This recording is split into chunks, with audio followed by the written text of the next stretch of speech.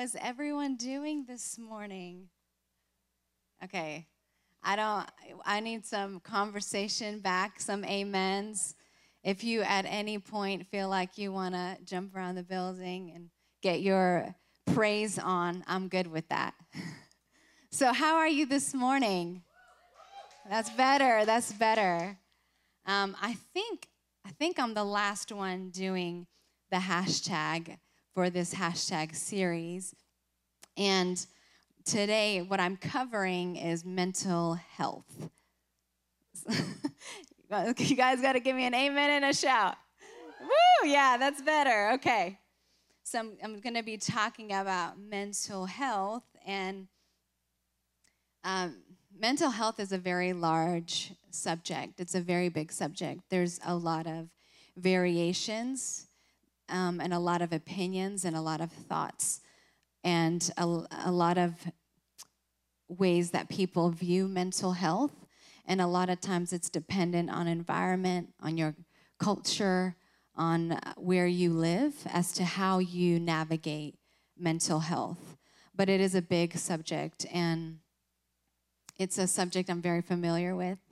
I've spent a lot of time doing a tremendous amount of study and research really over the last 16 years, studying patterns, studying behaviors, mindsets, and observing people, and obviously, walking through a lot of it myself.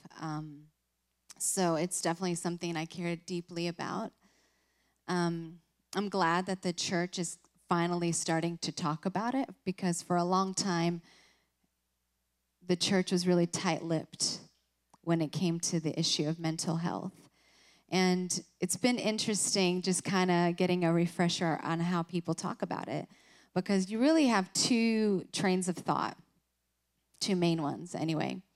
And the first train of thought is this is a disease, this is something you're always going to struggle with, and you have to find ways to cope as best as you can with meds and things like that. And the second train of thought is this is your responsibility. You have to overcome it. You have to get over it or change your mind or whatever else. And Jesus is kind of in neither camp, because Jesus is a God of victory. And when you understand that you do things out of a place of victory, you can overcome. But he's also not in the camp of you do it yourself, because he wants us to rely on him. We hear quotes, oh, God's not going to give you more than you can handle. And that's not biblical. Life often is more than we can handle, or we would not have mental illness.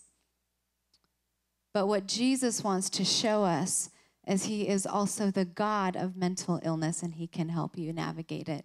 And I'm going to get heavy into scripture, because we're becoming a generation that doesn't know the word.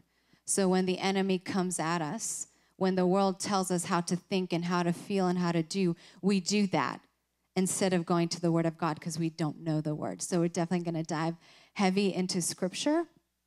But I want to basically base this in sort of 2 or 3 sections. I want to talk about what mental illness is, and then how and what the things that cause mental illness. And then I want to dive into different sections of overcoming mental illness.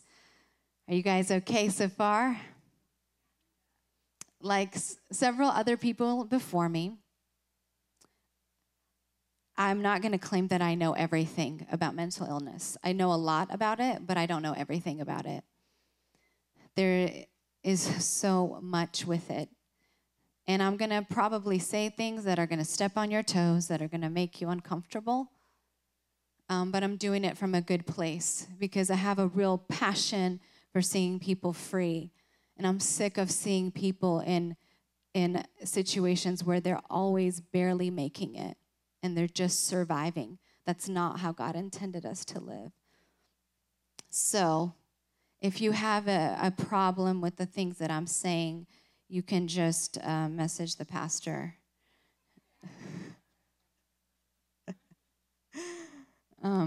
But so just a few things, and in light of this subject, a lot of mental health issues come from trauma, 95%, and I'll talk about that a bit later. But as much as people can wound you to severe degrees, people can also heal you. And that is what the church is here for.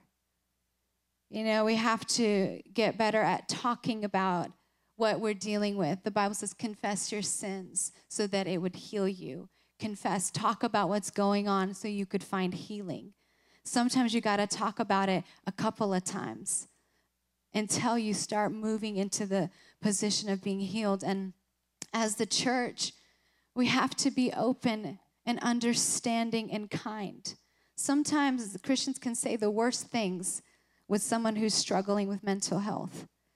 Oh, just get over it. Or we can make blanket statements, and maybe we mean it from a good place, but we really got to be people who are wise, who are compassionate and understanding. And if you're someone who struggles with it, you cannot expect people to know if you don't talk to them. And you can't get mad at the church if they don't come and help you when you're shutting them out. So we have to come alongside one another and extend kindness and patience. How many of us, when God was beckoning us to himself, did we obey and respond immediately? He had to be patient with us. He had to love us in our pain, in our brokenness, in our anger. So we as the body have to open our hearts to extend the same grace to people, and everybody's process and journey looks different. Amen? Amen? Okay. All right, I'm going to dive in. So what is mental health? Mental health is the foundation for emotions, for thinking, for communication, for learning, for resilience, and self-esteem. Those things make up our position of mental health. That's the foundation. 1 in 5 people experience some form of mental health. And most people will go through some sort of mental health issue at some point in their lives. 1 in 24 have serious mental health, and 1 in 12 has substance use disorders that result in mental health. There is this lie in our culture when it comes to mental health, and there's sort of 2 veins. So we love to label. So for somebody who looks at life through the lens of a victim and poor me and always blaming, when somebody gives you a label, you take that label on and you're like, well, this is why I'm like that. And you kind of give yourself a free pass to be and act and do as you are because you have a mental illness. And then for somebody who's someone who takes responsibility, when you get a label, that actually helps you because you make sense of things and you understand and you can then navigate your way out of it. And the train of thought right now that we see culturally is we're a very social media driven world, so we only post our highlights. And so we feel like if I am having anxiety and depression and stress and suicidal thoughts, that something's inherently wrong with me. And this is a lie. It is normal for us all to have moments of darkness, of depression, of stress, of anxiety. And in the Christian world, we like to paint a picture of the moment you say yes to Jesus, you should never struggle with these things. This is a lie. Everybody struggles with it. Not one person in this room will go through life never struggling.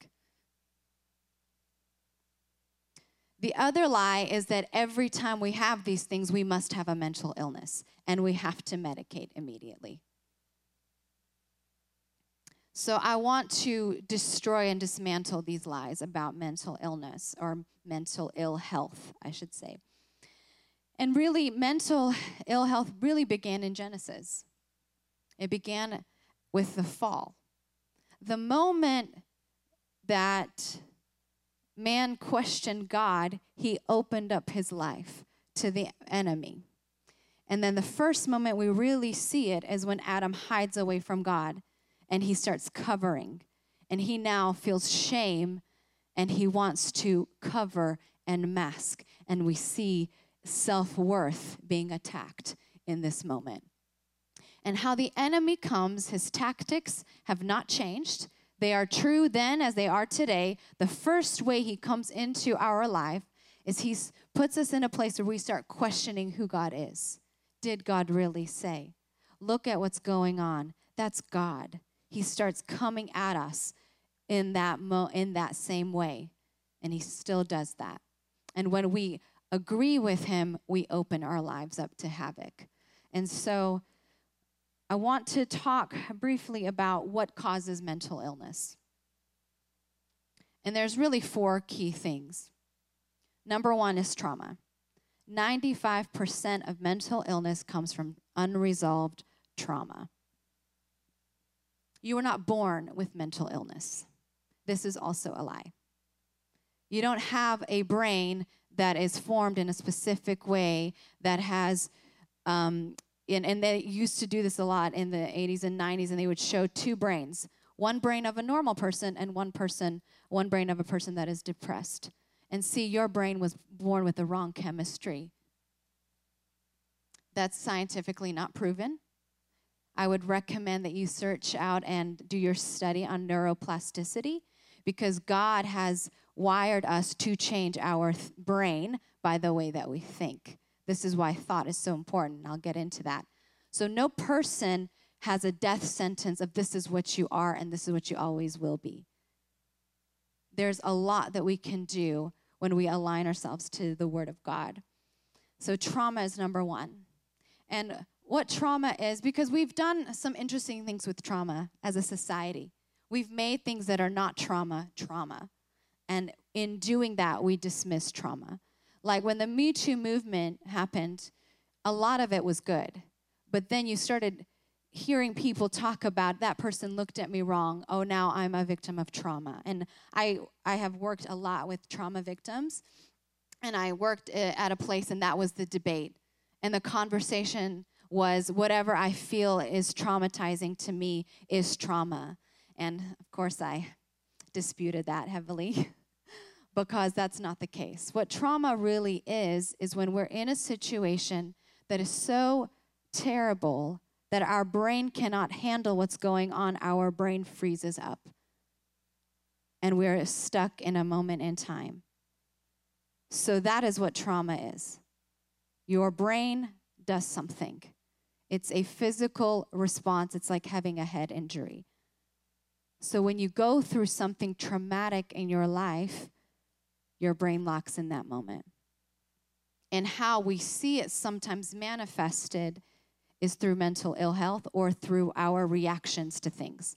Some of us have had trauma that we've never addressed, and we are addressing it by how we live our lives, by our reaction to things, by how we respond to things. And so with trauma, when we get locked in that moment, a lot of people who struggle with substance issues, they get locked into that headspace and that age that they had that trauma, and they struggle to move past it. And so not the only way, but the best way to navigate is to walk through the trauma, is to confront it and deal with the trauma. The second way is substance abuse, alcohol, and medication. When we are taught as a culture to constantly numb, and we're always trying to surface level fix things that are deep and are internal. And we see that even with the whole, gender thing going on. And I'm so glad we addressed that as a church. But again, we're externally trying to fix something that is a deep trauma wound that is internal. We're constantly trying to mask something instead of address the core root issue. And that's what alcohol and medication does. I don't believe in medication. it is not a way to heal. Medication will not help you in the long run. I have never met somebody who has taken medication and been freed. What it does is it locks you in that headspace and that cycle, and you are stuck there a lot longer. And I understand that there are times that maybe we need something. Okay, it's too much. I'm not going to speak into trauma because I understand, and I say it with just a lot of compassion because I have walked some dark roads. But the truth and the reality is that it is not something that heals you. It's a numbing solution. It numbs you. So it locks you in that space longer. And I've heard a lot of people talk about it in a way, oh, this is how I'm getting my healing. But I have yet to meet somebody who has been healed and freed. It masks and it numbs, and in the same way that alcohol does. And I understand, and I'm going to leave room and space for the few cases that it may help, but for a majority, it doesn't. It just masks the deeper issue and the deeper wound and the deeper trauma that needs to be healed. The third thing that brings mental illness is environment. It's how we grow up, the mindsets, the things that we witness, the things that we see that get stamped into our mind. It's the relationships that we maybe have been in that have brought tremendous trauma into our lives. And then the fourth thing is other. So I'm talking about all this because I'm going to leave a small margin, a tiny margin for unexplained, because there has to be room for that. Because there is just some things I don't understand. And I'm not going to come up here and say that I know and understand and have answers for it all, because I don't. And I wish I did. But what I do know is for most people, trauma and mental illness is not a life sentence. And I will never come on board with that philosophy and still believe in a healer God. You know, the Bible talks a lot about mental illness. And I knew it did, but when I started putting this together, I started seeing so much. And I'm going to do my best. Even this morning, cut half of what I wanted to read, because there's so much about mental illness in the Bible. God cares about your mental health, because when you are mentally unhealthy, then you get locked up in this small world.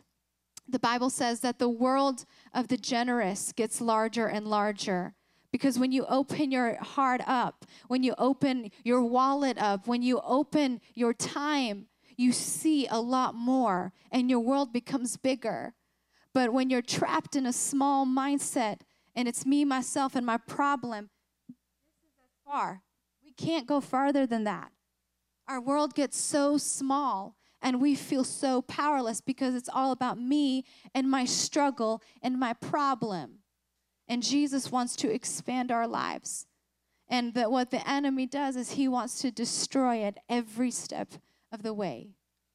So, now that we're here, so these are the things that cause mental illness. And what happens with trauma and with situations, it really boils down to our response to them. How we think and how we speak. We have this vortex, somewhat twisted therapy world. And I believe in therapy and counseling. And we have great therapists and counselors here. And I have seen therapists and counselors. So this is not negative in that context. But there are therapies with what we do with that as we come into that therapist's office. And we talk about our problem. And we talk about it over and over and over again. And then we get medication for our problem. and we get numbed out for our problem. But here's the thing that happens. Every time we talk about our trauma, we resurrect that trauma and we relive it over and over and over again. There is a lot of money and profit to be made from your pain.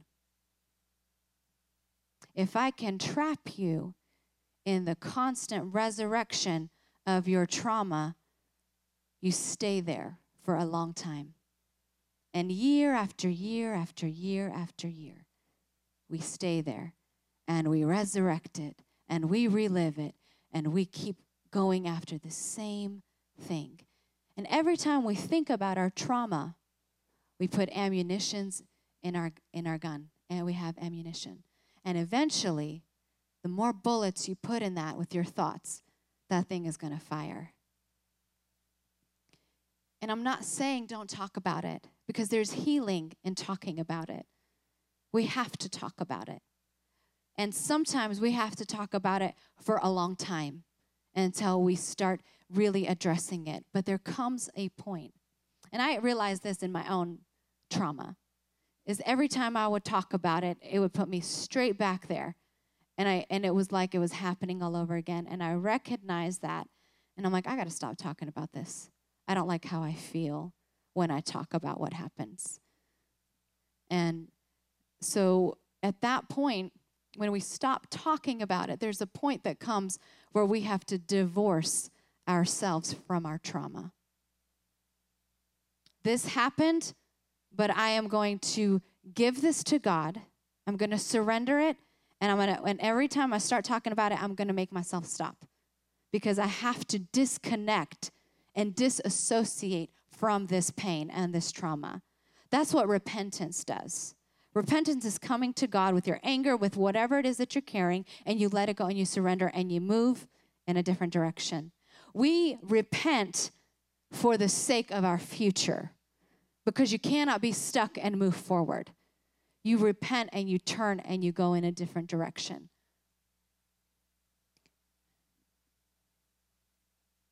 And often, the way that we know we have undealt with trauma is because we're reacting to things. You know, when you're married, it's never about the towels that are folded wrong. We just are reacting to all this other stuff that we don't talk about and that we don't address.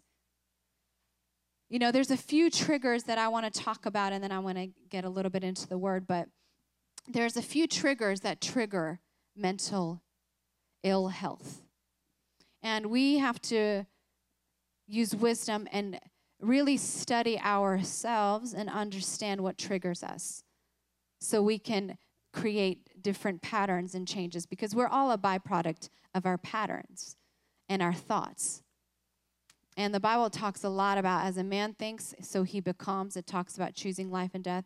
It talks a lot about guarding your heart, because from it flows life.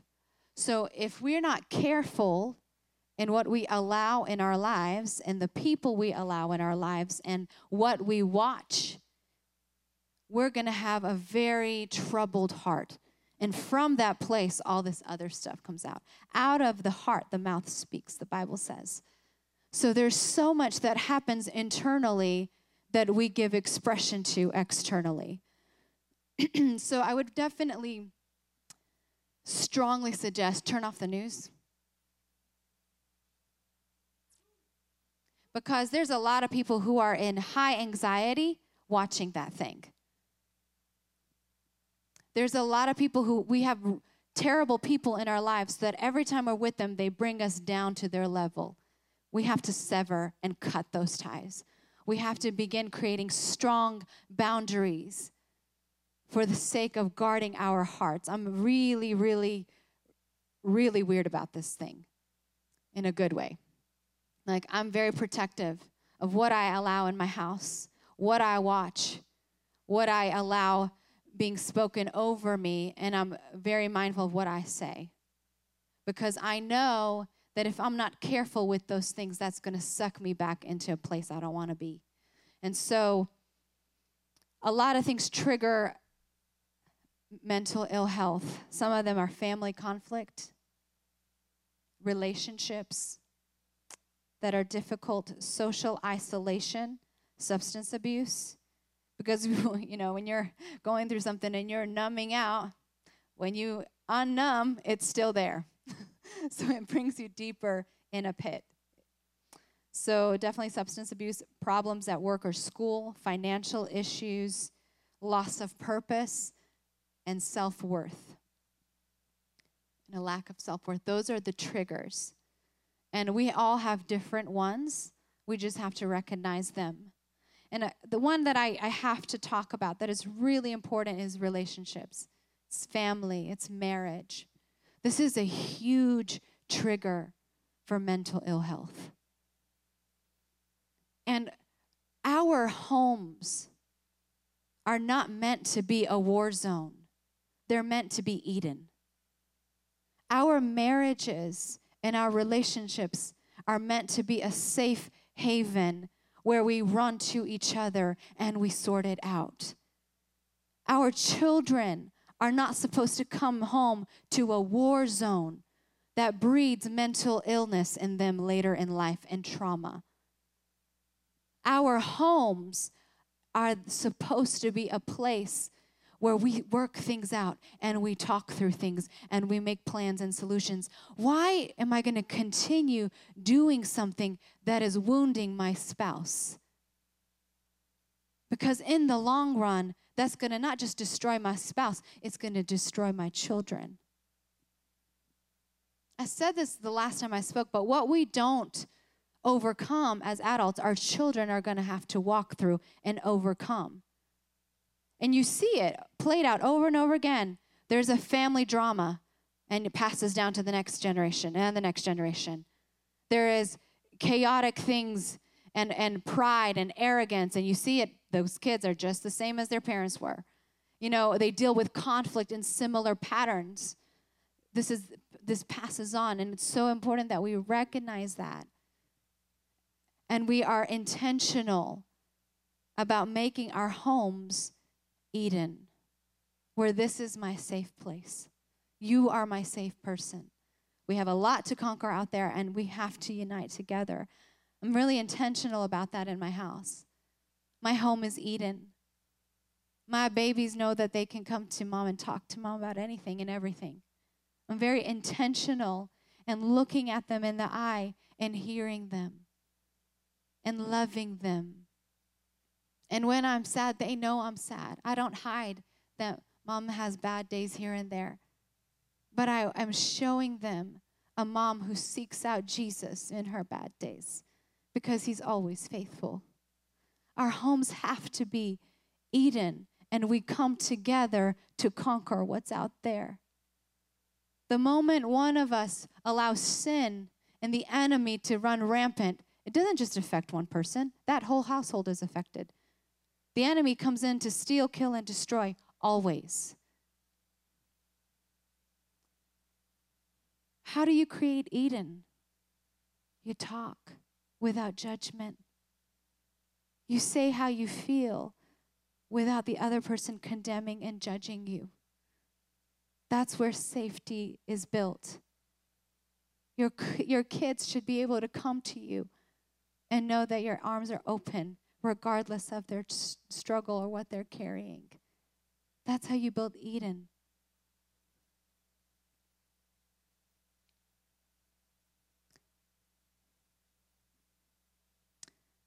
In 1 Kings chapter 19, verses 3, I want to read the story about Elijah. We often hear Elijah when he, had fire come from heaven. And there was basically, I'll just give you a synopsis of what is happening in chapter 18. It's a chapter before the one I'm about to read. But in chapter 18, there's basically a standoff with the gods, or with the prophets of Baal, which is their god, and Elijah. And they basically, there's no rain. And so Elijah's like, call down to your God and see if it rains. And if your God is real, he's going to show up and he's going to consume your offering.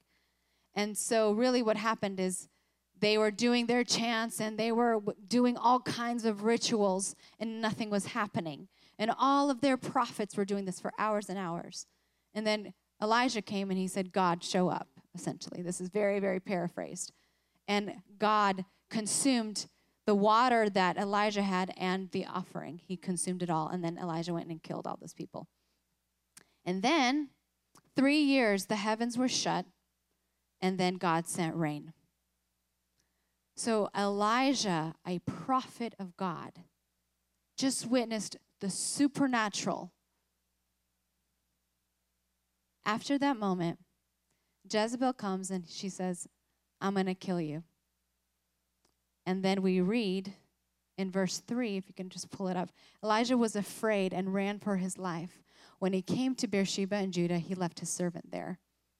While he himself went on a day's journey into the wilderness, he came to a broom bush, sat under it, and prayed that he might die. I've had enough, Lord, he said. Take my life. I am no better than my ancestors. This is a man of God. This is a man who witnessed miracles. And the moment Jezebel came in, said, I'm going to kill you, just like I killed all the other prophets, he ran into hiding and he begged God to kill him. No one is exempt from feeling like that.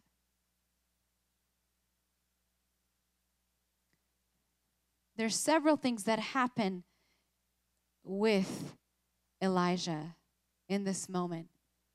He goes, and I'm just, for the sake of time, I'm just going to tell the story, but I'd encourage you to read it. But it's found in 1 Kings 19. But he goes and he says, God, kill me. Just kill me. It's too much. I can't handle it. And he goes and he falls asleep.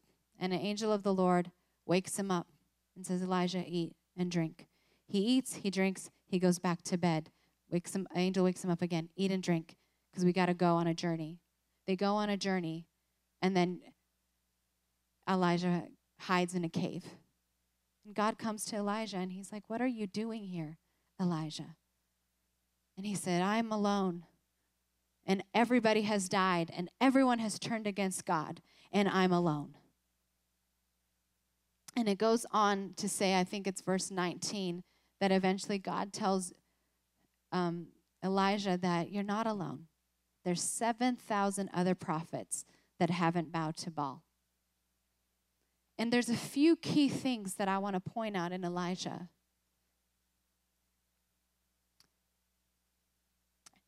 He was manipulated by Jezebel. He was exhausted. He ran in fear for his life. He was lonely. He was isolated. He was depressed.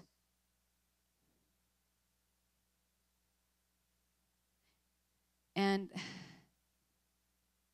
God shows up in this moment. The Bible actually goes in and talks about how he was expecting God to show up in an earthquake and in the wind. And God doesn't show up in either of those, but he shows up in a small voice. And sometimes that's how God shows up in our lives.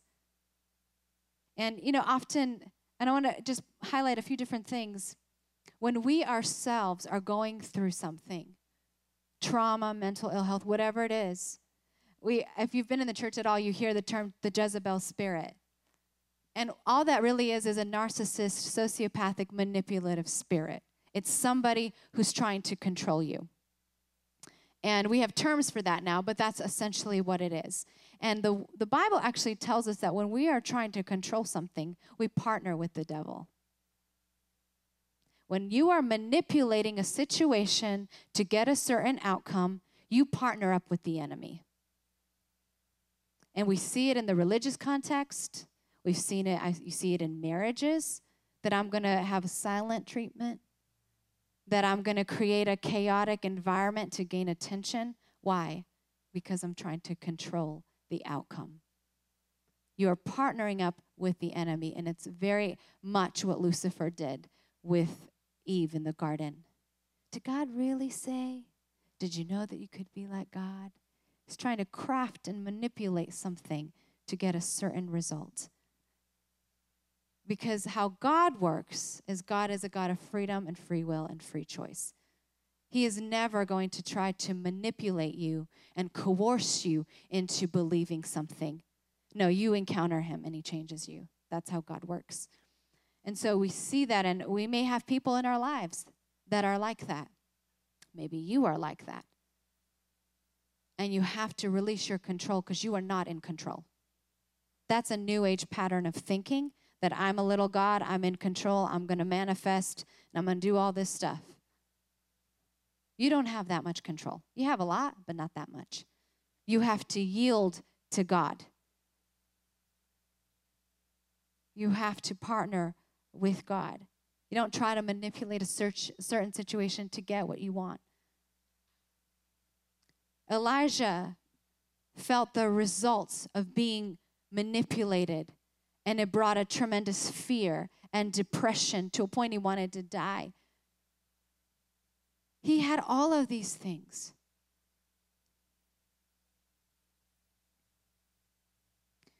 A few other things when it comes to mental illness, and I'm going to kind of wrap up and go into the next section, but a few other things that trigger mental illness is hypocrisy. Is when I say one thing but live another.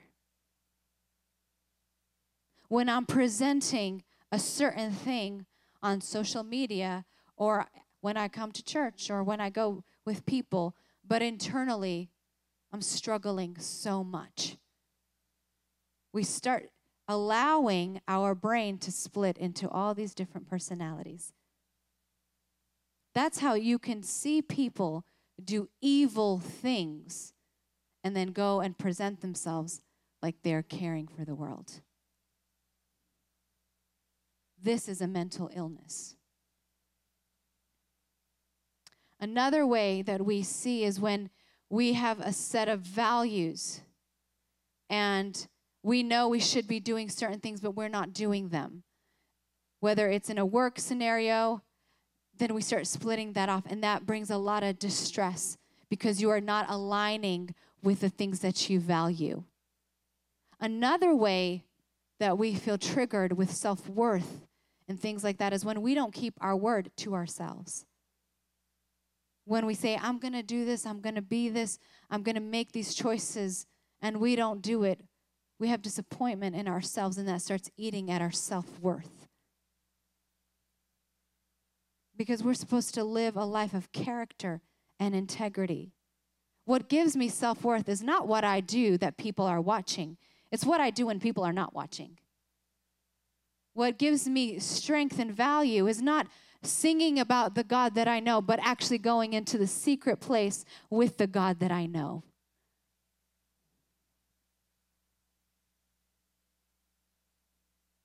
What gives me freedom is being the same everywhere.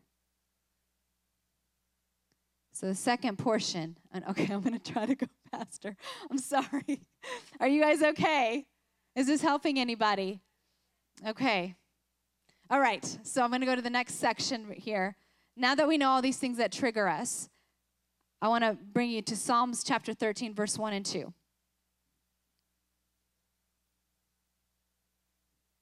We can pull that up. How long, Lord, will you forget me forever? How long will you hide your face from me? How long must I wrestle with my thoughts and day after day have sorrow in my heart? How long will my enemy triumph over me? When it comes to overcoming anything, there's a part that we don't like, and it's called the great tension. No one can do it for you. No one can heal for you. No one can walk in health but you. No one can choose life but you. And there is this tension because we are trained to avoid discomfort. Oh, are you feeling bad? Here, have a cookie. Have you done it? I've done it with my kids. We train our children when they throw a temper tantrum. Oh, here, you can have it.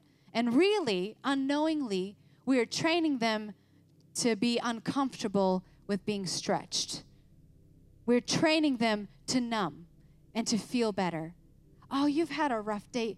Girl, you need a drink. Let's numb you out. Oh, I know that you're having a hard time. You really need that Xanax. It's going to make you feel better. We numb. And often, unknowingly, we sabotage our destiny by constantly living in comfort. The enemy of your greatness, of your destiny, is comfort, 100%. We don't like to talk about God of the tension. We like the God of blessing. We like the God of favor. We like the God of victory. But we don't want to talk about God of the wilderness. We don't want to talk about the wrestle and the struggle. You know, we see this a lot, and part of maturing is not that, it's not an age thing. Maturity is having emotional restraint. It's having responsible reactions and reasonable responses. That's maturing. And we don't want to be uncomfortable because discomfort demands maturity. And we see this a lot, and I'm just going to talk about it. It's in Genesis 32, but it's the story of Jacob and Esau. Jacob wanted the blessing, the birthright. And he came, he was making porridge, and Esau came, and he traded his birthright and his blessing for a bowl of porridge because he was hungry. How many times have we traded our destiny for some comfort? How many times have we done things for comfort instead of God's way? And we've sabotaged the blessing in our lives. And the crazy thing with Jacob is he got the blessing. He got the birthright. But if you follow his life, and I would recommend you read it, he had trial after trial. He was in conflict with Esau. He was betrayed by his father-in-law. He was deceived. All these things followed him. And then there was a moment in Genesis 32, verse 25, where Jacob wrestled with God. And he wrestled with an angel, and he said, I won't let you go until you bless me. To the point that his hip got disjointed and out of its socket, and he walked with a limp after that encounter with God. We like to talk about the God of the blessing. What about the God of the wrestle? There are moments where we have to wrestle against our flesh. And we say, I love this sin, and I love this comfort, but Jesus, I love you more. I take one step back, maybe, and 2 steps forward. Sometimes it's 2 steps back, but I have to give it in and take a step forward. Moses, after he killed the Egyptian, he went through what? The desert. Do you know that he would have never been able to lead the Israelites out of Egypt had he not walked through that desert? He learned a lot about the desert to lead 4 million people through it. If you want God to use you, you have to be willing to go through a desert, to be tempted and tried, to be uncomfortable and stretched. Jesus, 40 days and 40 nights, he was tempted by the devil, and he was fasting. Only after that did he start ministering and healing the sick and casting out devils. You will never know the God of the blessing until you know the God of the desert and the God of the wilderness. You will never see breakthrough until you meet God in that place of wrestling, and no one can do it for you. No preacher, no pastor, no leader. It's not a prayer. It's your own personal wrestle with God, that I love you more than my sin. God, I love you, and I choose to trust you in hell and in chaos. I still trust you. Even when everything around me is going to pieces, I still trust you. I will not turn my back on you.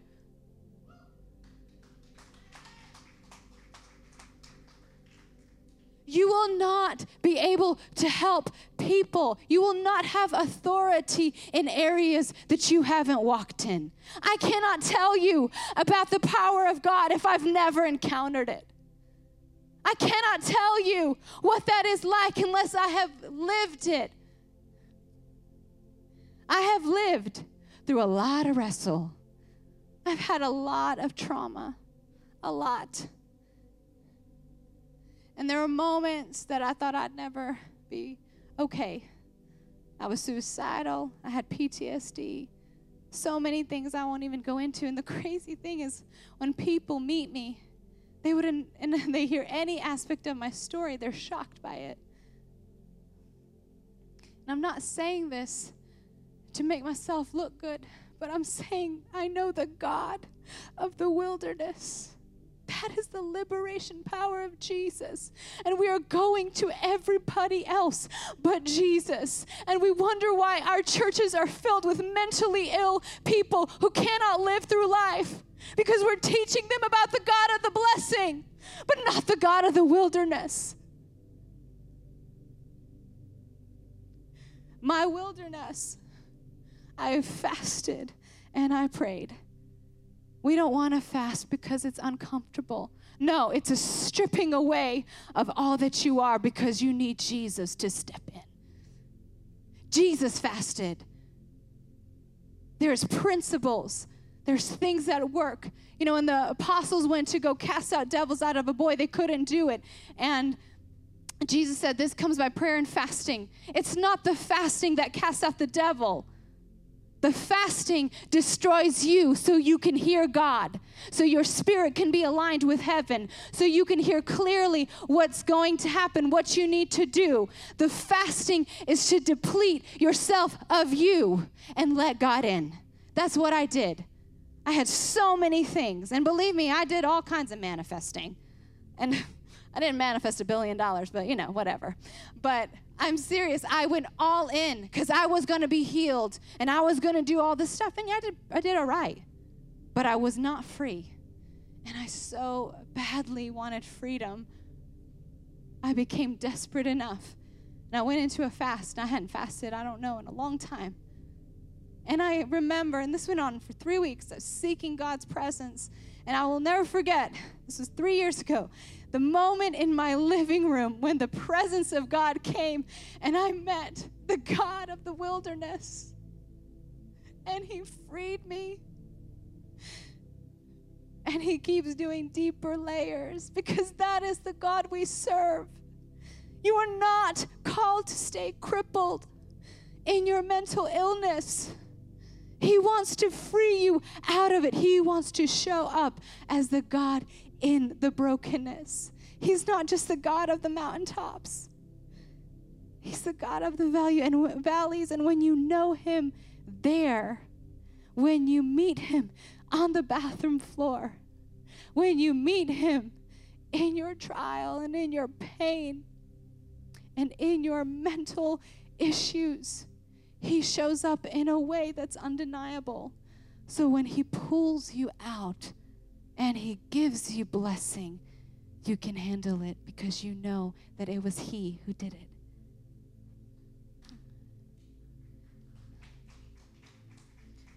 So I'm going to wrap up. And there's so many other things, and Psalms is full of that. David understood the God of the valley. And that's when God exalted him in such a place of kingship and gave him so much favor because David was faithful in the valley. He warred with God.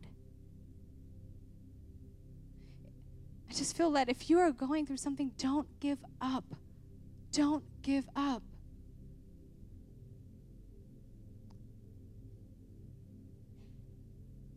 So, how do we stay in that place of overcoming? We know our triggers. I know the things that trigger me, and I've learned them so well. And just a practical thing that we can do is, I made a list of when I was at my best, when I feel my best. What are the things that I'm doing? And then I always go back to this list when I feel like I'm not in a good place. So, for example, my list was when I'm walking with the Lord closely, when I don't have sin in my life, when I'm at peace with my relationships with people, when I am careful about what I allow in my life, when I'm exercising, when I'm eating well, when my children are doing well, when I have a routine in my life. You know, so this is just some things on my personal list. I have a list of everything that when I'm feeling the strongest and the best. And so when I'm out of whack, or when I'm going through something stressful, or I feel my mental health is not doing well, I go back to that list. And I'm like, what am I doing? And I've learned that list very well to a point where I'm like, okay, I've taken on more than I can chew, and it's bringing stress. This is not a good place for me. What can I remove? Or, oh, there is this situation going on. This is why I'm not feeling well. Oh, I haven't been eating well. I've been eating sugar and whatever, white bread or whatever it is, and I've recognized this makes me feel awful. So I've become really good at recognizing it quickly. And it's just a practical tool that we can use.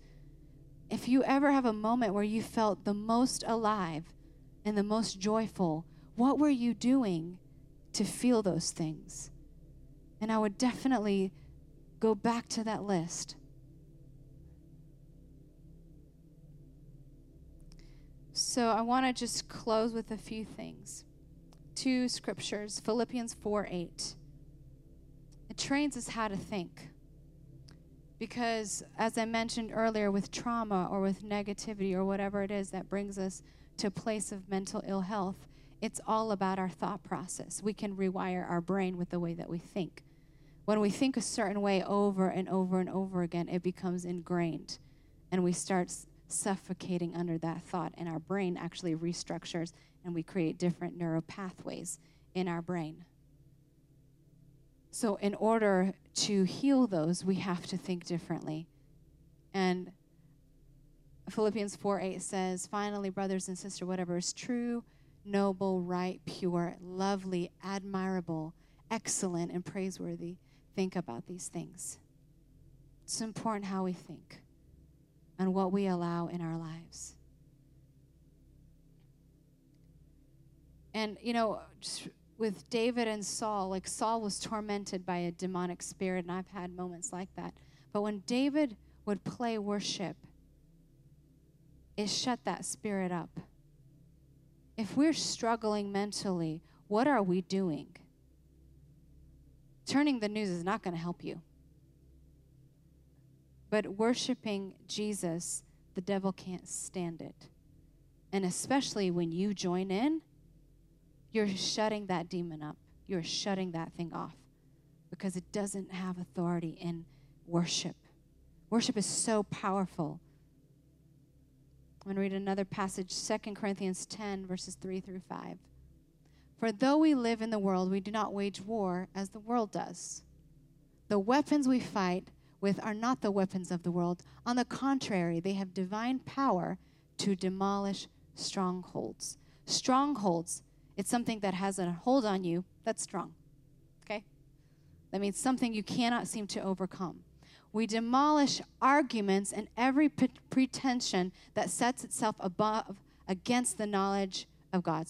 We demolish arguments and every pretension that sets itself up against the knowledge of God, and we take captive every thought to make it obedient to Christ. The devil's tactics are the same. Did God really say? Look at what's going on in your life. God doesn't love you. God is not going to answer you. You will always have this struggle. This is the devil. Call it for what it is, and you subject that to the word of God. I am more than a conqueror, the Bible says. He will lead me to paths of righteousness and beside still waters. You start quoting that scripture out loud in your room. I did this a lot. We have to pull down strongholds by every thought. Take it captive immediately. The best way to overcome trauma is move through it as quickly and swiftly as you can. Because the longer you're in it, the harder it is to climb out. And even if you've been in a state of trauma for a long time, give yourself grace and patience. How long did it take you to get there? Give yourself at least that amount of time to get out, okay? Have grace and patience with yourself. But you have to fill yourself with the Word of God. You cannot pull down strongholds and lies from the enemy if you don't know the counteraction word.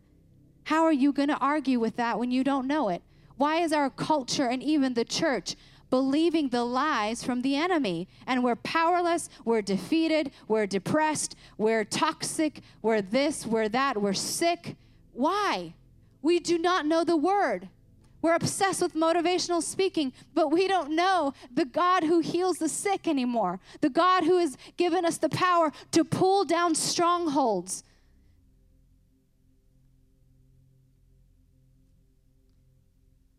This morning, I'm going to open it up for prayer. And sometimes it's a lot, and we don't know. And when you're wrapped in it, sometimes you don't have the strength to do that. And you just need someone to pray over you and break that thing off in Jesus' name. Did you know that Jesus healed more mental illness than physical illness? That's how much he cares. He cares.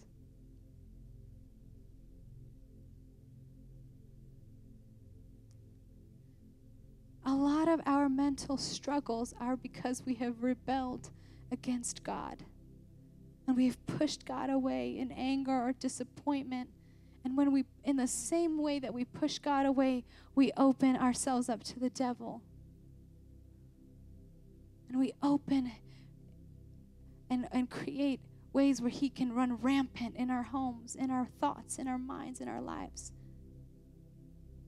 Because there's a humility to be like, God, I'm mad, but I need you. The moment I started stepping into freedom, because I was so numbed out, and apathy is a sign of trauma. When you feel nothing, that's a sign of trauma. And I was like that. And I was mad at God, and I felt justified in my anger. But I didn't know that by being angry, I robbed myself of allowing him to free me. And I only stepped into freedom when I realized that. True freedom. And there was a moment, and we really should talk about struggles on the pulpit more, but there was a moment I'll never forget. And I was going through such a dark time. And I literally, I know it sounds crazy to say, but the truth is I heard demons in my head. They were so loud. I couldn't sleep. They were like, there is such a thing as the demonic, okay? There is oppression. A lot of mental illness is of the devil, 100%, okay? God brings purity. God brings peace. God brings tranquility. Those are the things of God. Things that are contrary to God are of the devil. It's really simple. Call a spade a spade. You can name it and claim it, whatever you want to do with it, but it ultimately is the devil, okay? So there was definitely that going on. And like, I just felt crazy. I wasn't sleeping. I was going through a lot of whatever, trauma things. And I was just really living in hell, and I just wanted to die. And I just had so much. And I remember I finally got to a place where I asked people in the church to come and pray. And they came to my house, anointed it with oil, and they just started commanding things to get out of my house. And that was the first night in 8 months that I slept. And sometimes we need somebody to pray over us or pray with us that has walked with the Lord and understands freedom. We don't want to talk about the devil and darkness because we don't understand it. And it's been maybe manipulated and twisted, but that's what the enemy wants. He doesn't want you to recognize when he's at work. because he wants power over you. He wants to distract you and distort and destroy. But there is a war that we're waging, as I read. It's not how the world wages. We pull down strongholds by the word of God. And so if you feel like this morning you were like me all those years ago, struggling, and you need somebody to pray for you, I'm just believing that God is going to start breaking strongholds in this house this morning. A trapped church that is not free cannot do a whole lot out there. So if you want to just take time, I don't know if you want to sing. I'm going to just pray first, and then if you need prayer, I'm just going to lay hands on you, and I'm going to pray over you, because I know that God moves like that. Father, in the name of Jesus,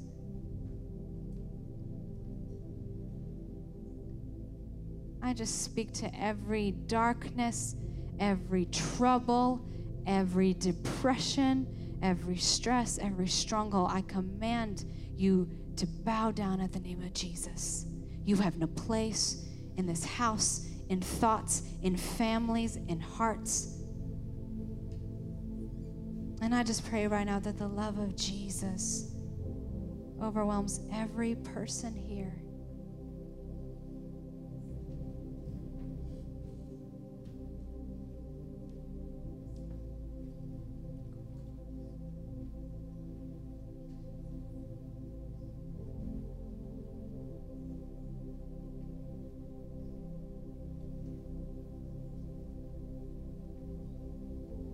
Father, we come in repentance that if we've opened doors in our lives through our rebellion, through sin, through anger and bitterness, that if we've allowed the enemy in our lives through those things, we just repent and we ask your forgiveness. Now we turn away from that. God, move in our hearts. Soften our hearts. People who feel numb, God, give them a heart of flesh, not a heart of stone. People who are feeling overwhelmed, I just pray that your peace floods them, Jesus.